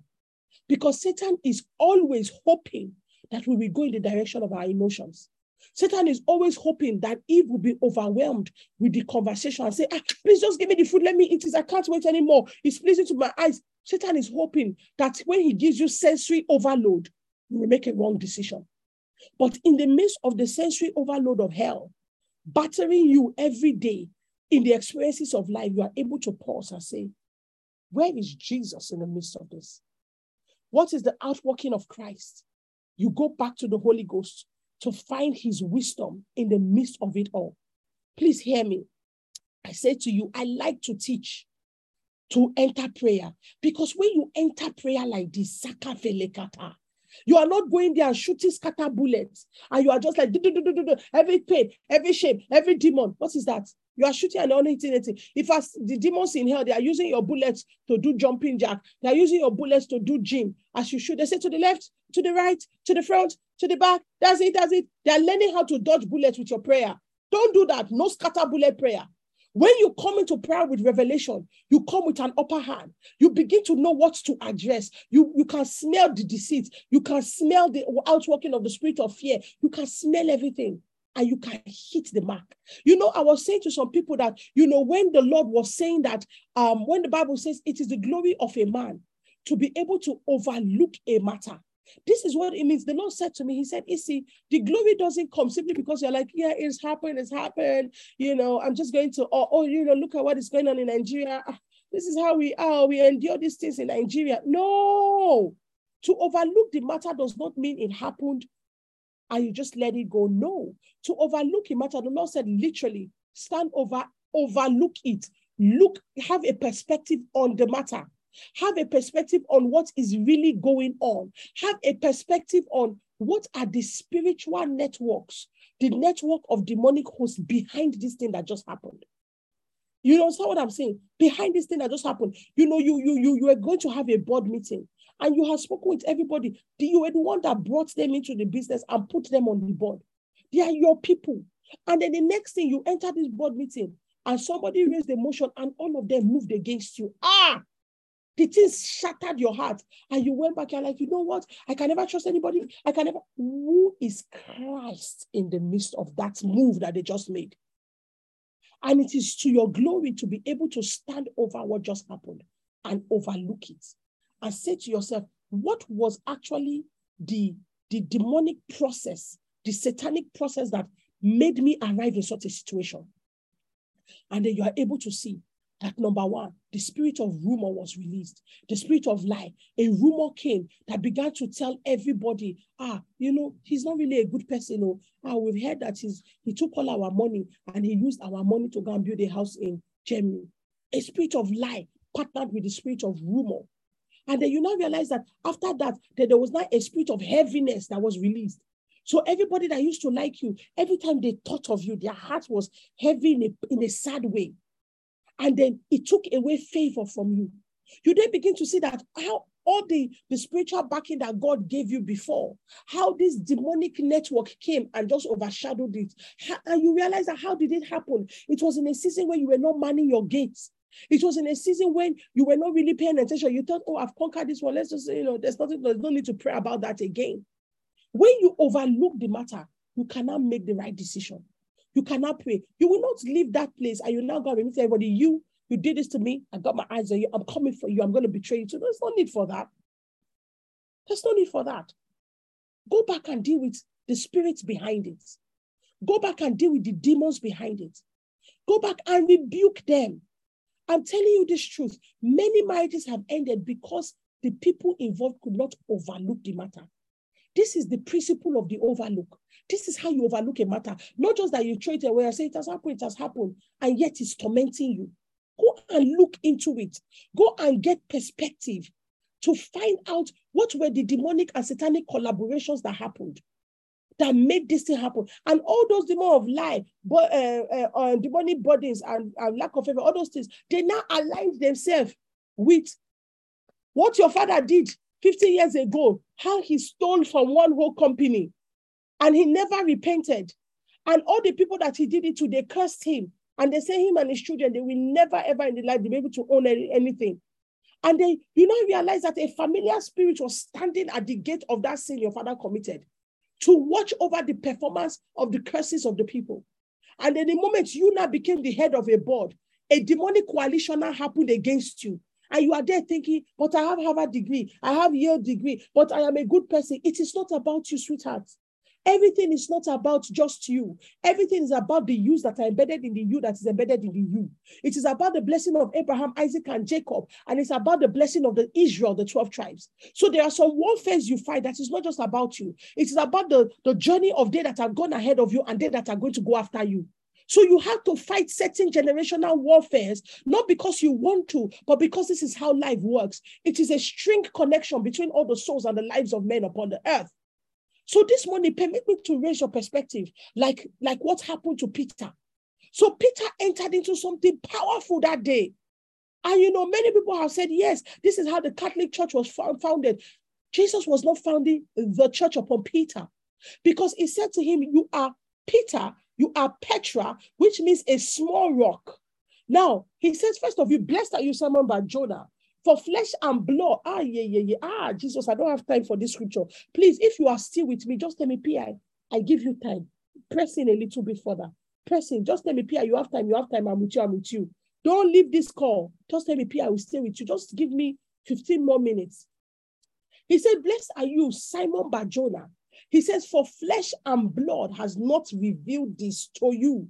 So basically what he was saying is that you come into another unlocking of the blessing of God when you are able to come into the revelation of who Jesus is.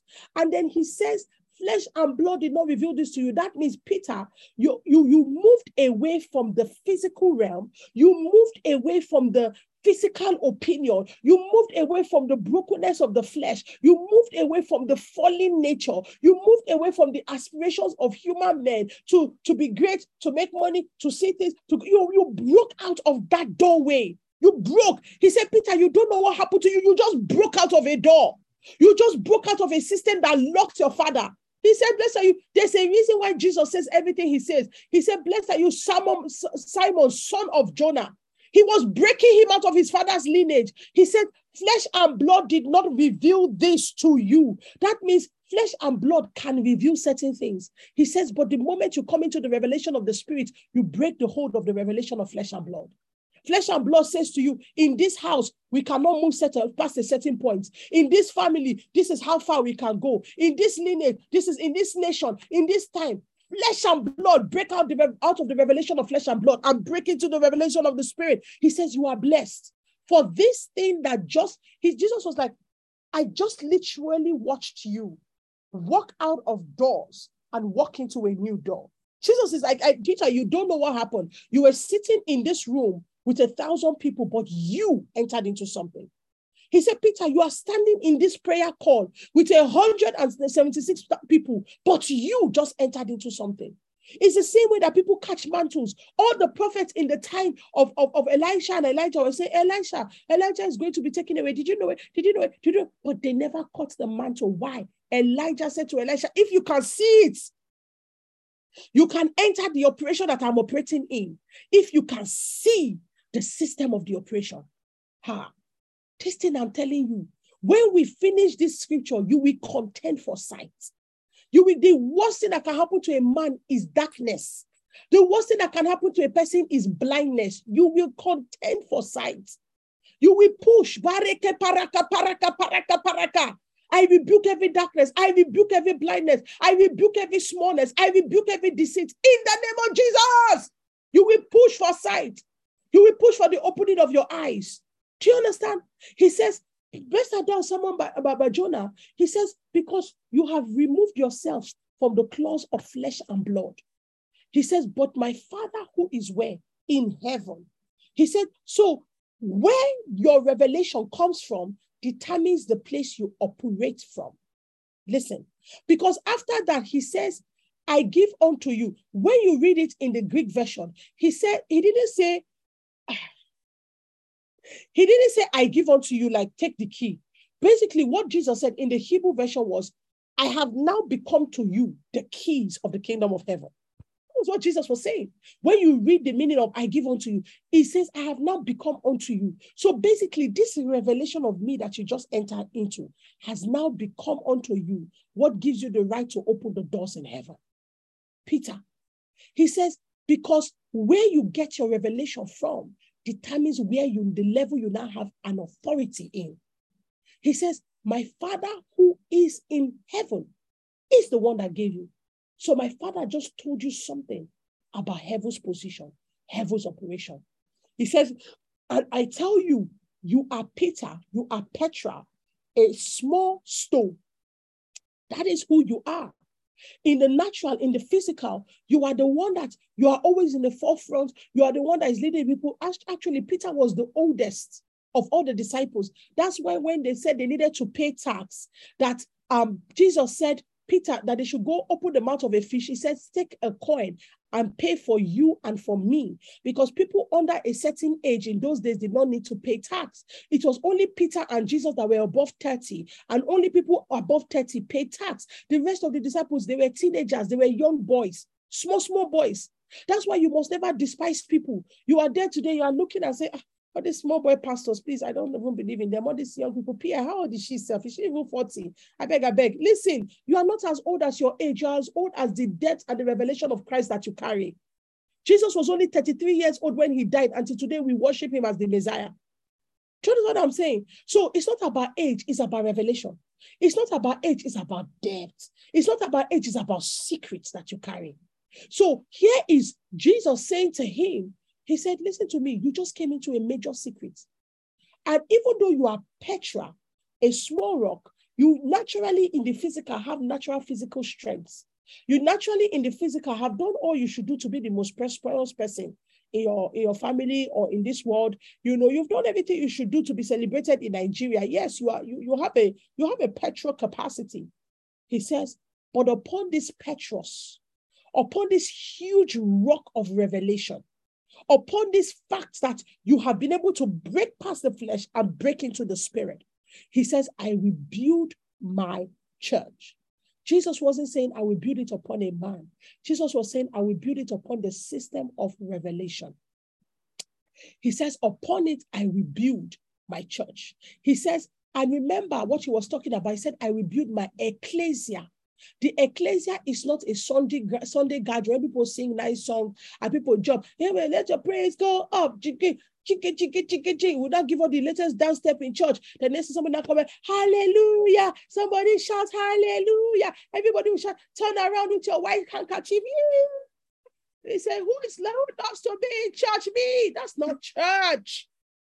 That's just a gathering, a communion meeting where we encourage each other. That's not church. He says, upon this, I will build my ecclesia. The word ecclesia is a governing term. It's a government term. It's like him saying, upon this, I will build my Senate house. And then whenever the Senate meets, they'll be playing song, chiki, chiki, they'll be dancing. How is that Senate? How can that rule a nation? Do you understand what I'm saying? So there are certain cultures that empower and strengthen us as the ecclesia, but those cultures are actually not the office of the ecclesia. The office of the ecclesia is outside the gathering of church. Do you understand? It's outside the gathering of what we now call church. So he says, upon this huge rock of who I am, I will build your ability to rule in media. I will build your ability to rule in government. I will give you the capacity to rule in religious spaces, to rule in governmental spaces. He says, until any other door you pass to take down the 7 mountains or to rule the 7 mountains, it will only swallow you up. The only door that can position you as the mountain of the Lord's house that is lifted up above every other mountain is the door of the revelation of who Jesus is. Have you been able to see Jesus in education? Have you created the Jesus curriculum? When you enter, you can see how Jesus would educate children. You see the perspective of heaven. You have prayed and said, Jesus, how is it done in heaven? Do you think in heaven, the only education we are getting is, now this is how to pray? No, the Bible says when we are in heaven, we know all these things. So I'm sure that in heaven, Jesus will teach us, God will teach us how to build and rule planets. The Bible says we shall reign and rule with him forever. Is he going to reign and rule with people that don't understand government and governmental structures? Is he going to reign and rule with people that don't know how to build schools and build institutions? So let us not really just lies, for lack of a better word, who God is.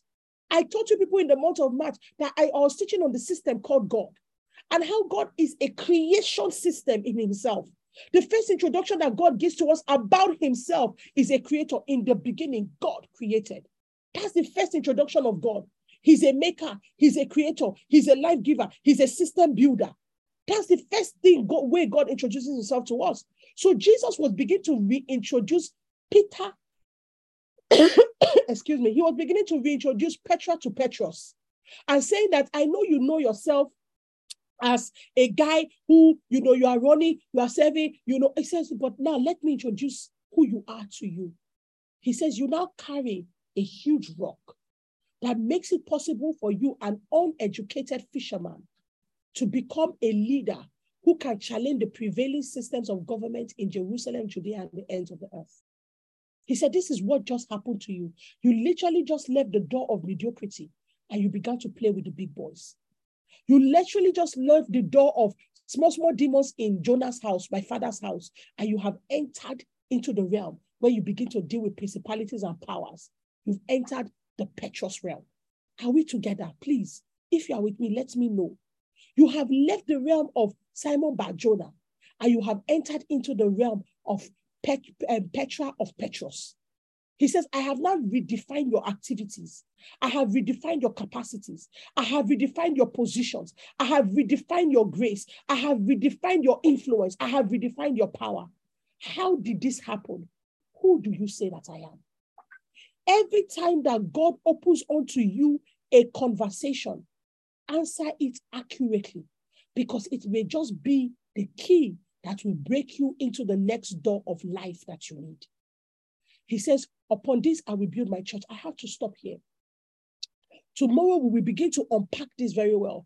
I will talk about the gates of hell and why it is possible for the gates of hell to not prevail against you. We will unpack it. Why? Because Jesus was speaking in the book of Revelation. He says, listen to me. We'll get there tomorrow. All right, to the glory of God, I want us to pray. And I want you to be able to pray this morning and to say, Jesus, help me to be able to consistently answer the question of who you are. Help me to see the questions about you that are locked into my experiences of life. Help me not to fail to answer that question. Break me out of being Simon Bar-Jonah. Break me out of being Isi, the daughter of Agbonkese. Break me out of being Isi, the woman that has married into the house of Igenegba. Break me out of the nomenclatures of the natural physical world. Break me out of being Isi, that is just the pastor of a ministry. Break me into the reality of who you are in the circumstances of my life. Break me like Jabez prayed and say, God, that thou wouldest bless me, that thou wouldest cause me not to cause any man pain. Break me out of being Jabez, that was named by my mother as the one who causes pain. Break me out of being Simon Bar-Jonah. Break me out of the limitations of my earthly cocoon, of my earthly flesh, of my earthly covering. Break me out of the covering of the culture of my time. Break me out of the rat race of Lagos. Break me out of the natural aspirations that say I need to go from clerk to being a secretary and to becoming manager and to becoming GM. Break me out of the normal process of ascending in this life and break me into the power of the ecclesia that comes by reason of revelation. Move me, oh God. Move me, oh God. Help me to be able to accurately answer the questions of who you are as I see it in my daily life. Baba, show me the questions as they are asked. Help me to know, Jesus, that it is a constant question of who you are. Let me see it in the way that I raise my children. Let me see it in the way that I engage with my husband. Let me see it in the way that I bring governance in ministry. Let me see it in the way that I embrace my brothers and my sisters. Let me see it in the way that I do my friendships. Who is Jesus in the midst of this? Let me not operate with people from the earthly, fleshly level of the opinions of this world. Let me not be taken by, oh, they say you are Elijah. They say you are this. Help me to form my own opinion based on revelation. Father, I ask that you give unto me the spirit of wisdom and revelation, that you open this door to me, that I may be able to see Jesus in all things, that I may be able to see Jesus in all places, that I may be able to see Jesus in every matter, that I may be able to see Jesus even in the people that hate me, and even in the package of the hatred. Let me see the Jesus in the midst of that situation, that I can see Jesus. That I may be able to see Jesus in my nation. That I may be able to see Jesus in the sickness that wants to eat up my flesh. Let me know what Christ's opinion is in the midst of it. And when I speak, let me speak from the position of the opinion of Jesus. He says, Peter, you cannot build my church until you enter the Petros. You cannot build my church until you break away from your natural physical strength and you enter into the strength of revelation and you live consistently in the realm of revelation. Baba, envelop me in this realm. Envelop me. Let me not be on the high of God's opinion one day and then I enter the opinion of my flesh and my heart. God, sustain me in the realm of your opinion. Sustain me in the realm of your opinion. Sustain me in the realm of your opinion. Make sure you are praying. Make sure you are praying. Make sure you are praying because somebody's life is about to change. Authority is about to come upon somebody. Power is about to come upon somebody. You are about to navigate strongly like never before. Sustain me in the realm of your opinion, Jesus. How do you think these men died and gave their lives? When Stephen was dying, the Bible says, Stephen, while they were stoning him and cursing him, Stephen was seeing a different picture. Sustain me in the realm of your revelation, Jesus. It will be so powerful that people will find it hard to believe that Stephen was not in pain and Stephen was not in regret and Stephen was not cursing the people. They will find it hard to believe. But you see, the power you have is dependent on the realm you are seeing. So sustain me in the realm of the revelation of who you are. Jesus, sustain me there. Remove from me every veil of darkness. Remove from me the lying tongues of hell. Burn them to ashes, Holy Spirit. Pull me into Jesus. If you did it for Peter, then you will do it for me, Lord.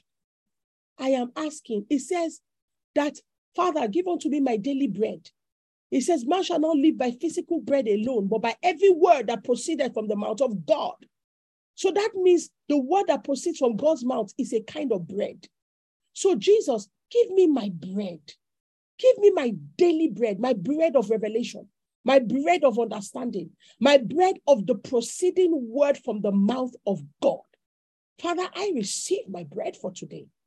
I will not make any carnal, fleshly mistakes, Lord, but sustain me in the realm of revelation.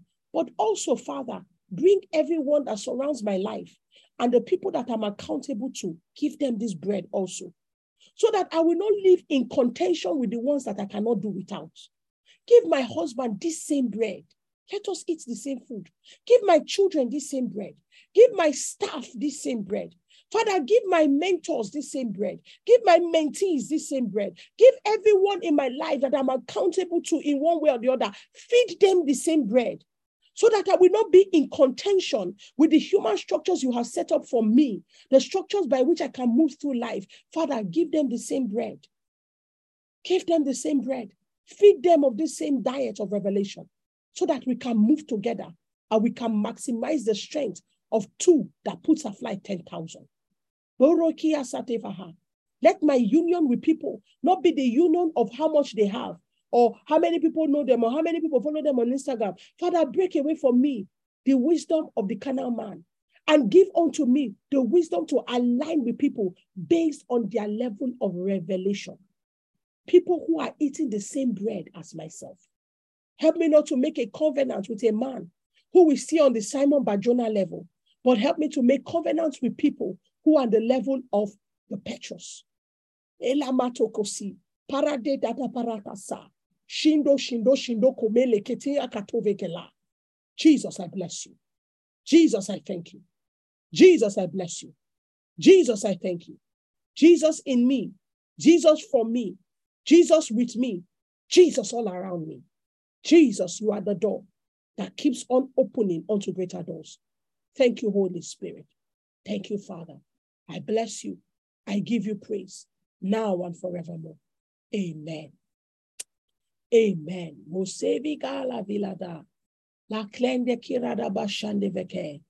Welcome, welcome, welcome. You just entered somewhere new in the spirit.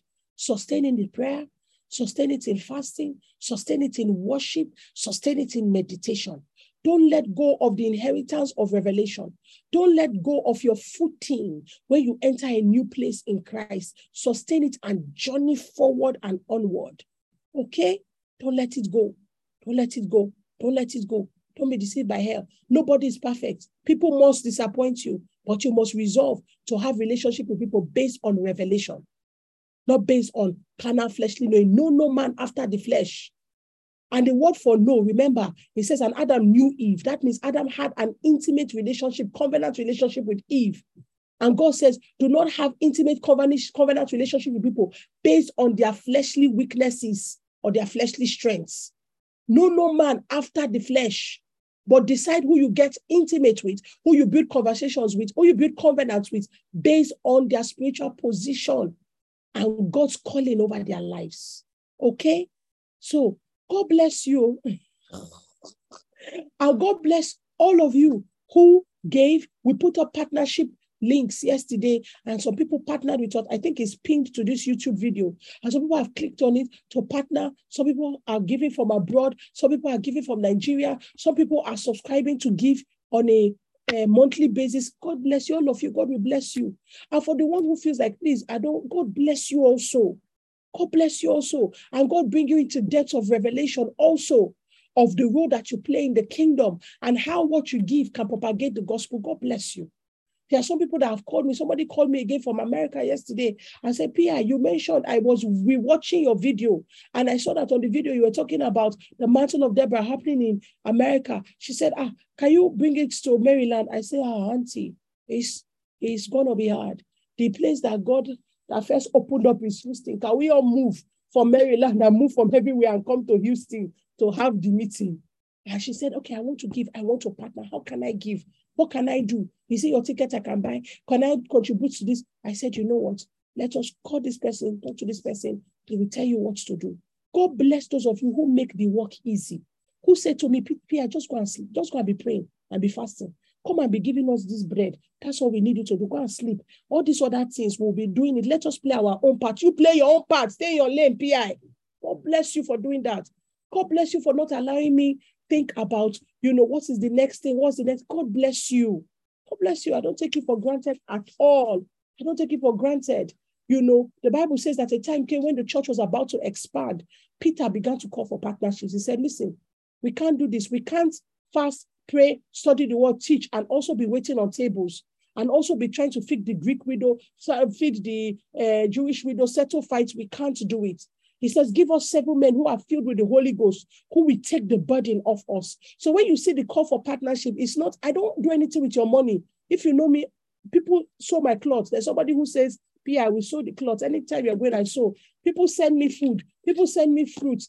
Down to water. Somebody gives me water. Do you understand? Of course, my husband does his own role. But there are people who have taken it upon themselves to say, we will do these things. So I'm not asking you for this because I have anything I want to do with your money. But there comes a time when God wants to break out over a church and over a people. And the next level is for the apostles to call for partners. It has to happen so that they can ease off certain things and they can bring the fullness of what they truly carry and not get involved in what they don't carry. So God bless all of you. I thank you so much. Please sustain yourself in the revelation of who Jesus is. Don't let Satan steal your victories from you. Contend earnestly for clarity, for sight, for vision. Contend for it. You will watch your life change when this month is over. I'm not kidding you. If you can stay in this space, this fasting, this prayer, this revelation, if you can stay here, something will change in your life. And I know that when others are saying ember months are for trouble, you will say, my greatest victories, I had them in the last quarter of the year. I bless you in the name of our Lord Jesus, and I will see you tomorrow. All right, take care. Goodbye. God bless you. Bye-bye.